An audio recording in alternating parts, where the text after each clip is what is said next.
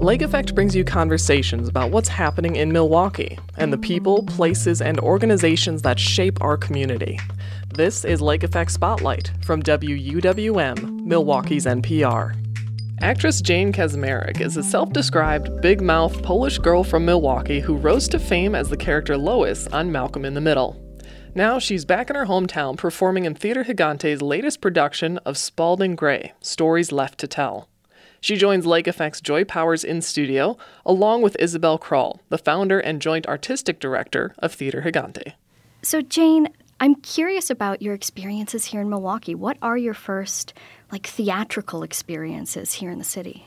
My first theatrical experience was probably at Jeremiah Curtin grade school when I was a peach blossom in kindergarten, and I convinced all the other peach blossoms that we were supposed to exit stage right when we were supposed to exit stage left. And they all believed me and followed me. And my mother thinks that was the first time I realized, I can get people to do what I want on stage. But I have very happy memories of being a baton twirler with the Candettes, which was a big deal in the early 60s. There were so many parades, the South Shore Water Frolics, and the parades in Milwaukee were fabulous.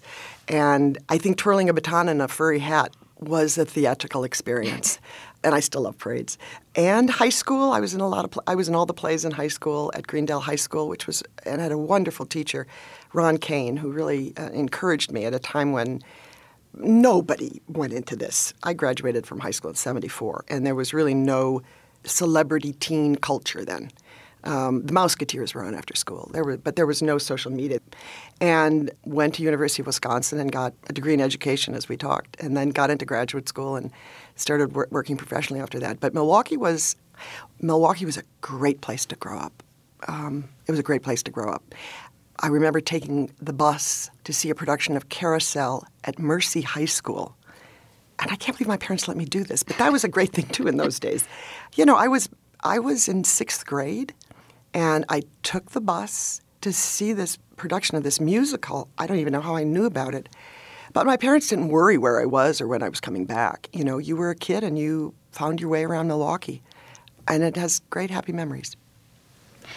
What's it like being back in town after your success as an actor and now doing theater in Milwaukee? Well, who says you can't go home again? I mean, I'm certainly enjoying that. Mark Anderson, who is Isabelle's partner with the theater company, and I knew each other in high school. He went to Whitnall. I went to Greendale. But he had a family that was enviable. His father was in charge, I think, the art programs at Milwaukee Public Schools. Their house was modern and had gorgeous art in it, and this was very different from, again, my neighborhood. And Mark asked me to see a production of Our Town at the Milwaukee Rep in 1973, maybe. It's the first time I'd ever seen it, and I was hysterical weeping and remember thinking, can theater make people feel this? This might be something I want to tell stories like this. But that experience with Mark Anderson in high school and that play really cemented our friendship. And so coming back here and working with Mark and Isabelle at Theatre Gigante has been it's a wonderful, fun homecoming. The production that you'll be doing, it's all about Spalding Gray. For people who don't know that much about Spalding Gray, Isabelle, Jane, how would you describe his life, his work? Well, I think he was an amazing artist, and, he's referred to as a master monologist. Before I started working with Mark, because I had started the company in '87 and Mark joined in '99, before that Mark did a lot of monologues. And he knew Spalding Gray, and so I was also fortunate to meet him through Mark. And when Spalding died, Kathy Russo, his widow, had created this piece with Lucy Sexton, and we saw it in New York, and we just absolutely loved it because it does celebrate his work. For me, he was so honest on that stage, and it was such an incredible combination of wide-eyed wonder of life and of his own life. It was so non-judgmental. And I was in awe of someone who could sit on stage and not have any secrets. I mean, he could tell it all. no problem. And yet, despite the fact that he was, telling his life on stage, he had technique. He knew how to present it. He knew the dynamics of performance. He was impeccable. His writing is so beautiful. I Yeah. mean, it's and it's an interesting time. I know with social media, which, and I'm not saying this for any other reason, but I don't have social media, but I know people will chronicle their day so that their 375,000 friends can see what they had for breakfast. And I was thinking that that's kind of something that has evolved from the idea of a man sitting at a desk, as he does in these, and telling you about an afternoon that something happened that he wants to share with you. And is beautifully told, beautifully written, and a sense of irony, a sense of he has surprise, the capacity of hilarity, and that you love listening to these musings of his.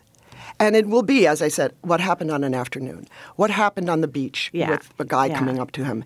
And I think that, unfortunately, all the kind of oversharing that happens on social media now, or perfection, that I know the pictures are perfect of someone showing you what they looked like. Spalding Gray was not that, as you said. He's a storyteller. I mean, above all else, and he's isn't afraid to show you the warts Yeah. of himself in telling the story. Yeah. And what I love about his work is it's not sentimental at all. It's hilarious at times. It's moving at times. It's profound at times. He makes incredibly beautiful observations, but it's not sentimental. There's a wonderful pragmatism, a refreshing pragmatism to his outlook on life. And humor. In one of the pieces I read in our production of Stories Left to Tell is about him being the stage manager in Our Town on Broadway. And I love that because Mark and I we shared an Our Town experience together, he and I. And so to be talking about Spalding Gray's Our Town experience, and the piece happens during arguably the most beautiful, transcendental time in the third act of Our Town. And Spalding Gray relays something that happened on stage one night that just kicks the sentimentality out of that story. And it's just masterful that he takes an audience down this and it's about, and they're waiting, aren't they? They're waiting for something they know is coming, something important and great. And then he tells a story of what happened on stage that. And yet it kicks that out of the way, and yet it beautifully underscores the art of theater, that anything can happen. And, You couldn't write a funnier ending or more ironic ending to this piece than what Thornton Wilder actually wrote. So as they always say, go back to the page, right? Yes. It's interesting to look at this and specifically his words in the context of kind of the world that we live in today, in which, yes, so much of our lives are curated for this larger audience and with kind of this God's eye perspective on who we are and our place in the world versus, yes, often the intimacy of theater. When you look at this production and the stories that you're telling, what do you hope the audience really takes away with them when they leave that theater? I think it's an affirmation of life. And I think even though we may not have had those specific adventures, I think he holds a mirror to life itself. And I hope that they walk away as we do when we work with this material, uplifted and amused at life and accepting of life and loving life. And it also, I think with all my favorite playwrights or authors, brings it down to what I've heard called the sacred ordinary. It's just the things to have gratitude about, the things that really make your life truly rich, and those relationships with other people. What happens at the end of the gathering of everybody at the end of this, or his talks about his father and little moments that you wish it would have been different. You wish you had a relationship maybe with a parent that isn't what it is, but at the end of the day, be grateful for what it is and know you love him and he loves you, and just keep going. What Kathy and Lucy did is they took the 5 aspects of his life that Kathy thought were most important to him, and they are love, family, adventure, career, and journals. And so each actor in the piece is one of those categories. And so it is very much about family and love and his feelings of what was important to him.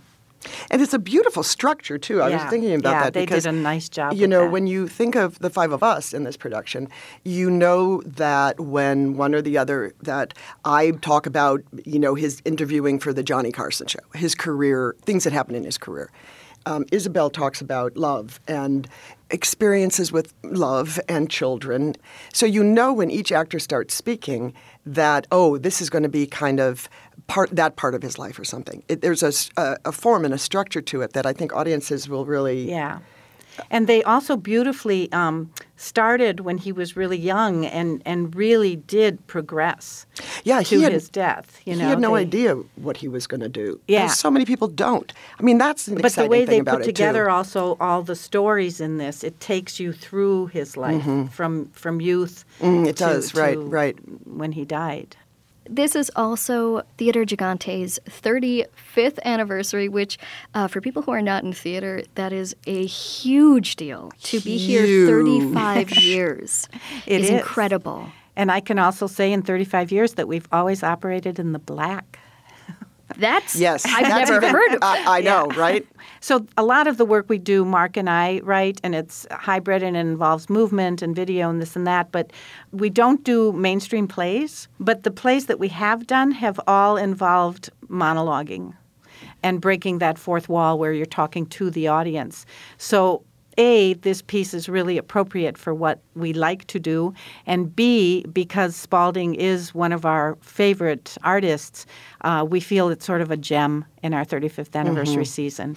I should also say, when you asked me about Milwaukee, was no matter where I moved to, my mother always clipped from the Milwaukee Journal the reviews of Mark Anderson's plays. And Mark worked he's been with you since we did our Theatre first show Gigante. together, and Theatre Gigante started in '87. Then we did our first show. I had called him and asked if he would come aboard to write an It's a Wonderful Life version adaptation. We kind of liked each other, and the rest is history. And then he came here in '99 and became joint artistic director. So, but all these things, my mother would always send, and the reviews were always so stellar. To me, going off whatever I wasn't doing, the idea of coming back to Milwaukee and working with them was always a really exciting proposition. Well, thank you both. Thank you. Oh, much it for was so joining much us fun. here Thank you on very The much. Direct. Jane Kaczmarek is a Milwaukee native and actor, perhaps best known as Lois from Malcolm in the Middle. Isabelle Kralj is the founder and joint artistic director of Theatre Gigante, which is celebrating its 35th season. You can find more interviews like this one by visiting wuwm.com/Lake Effect. And while you're there, subscribe to the Lake Effect Spotlight podcast.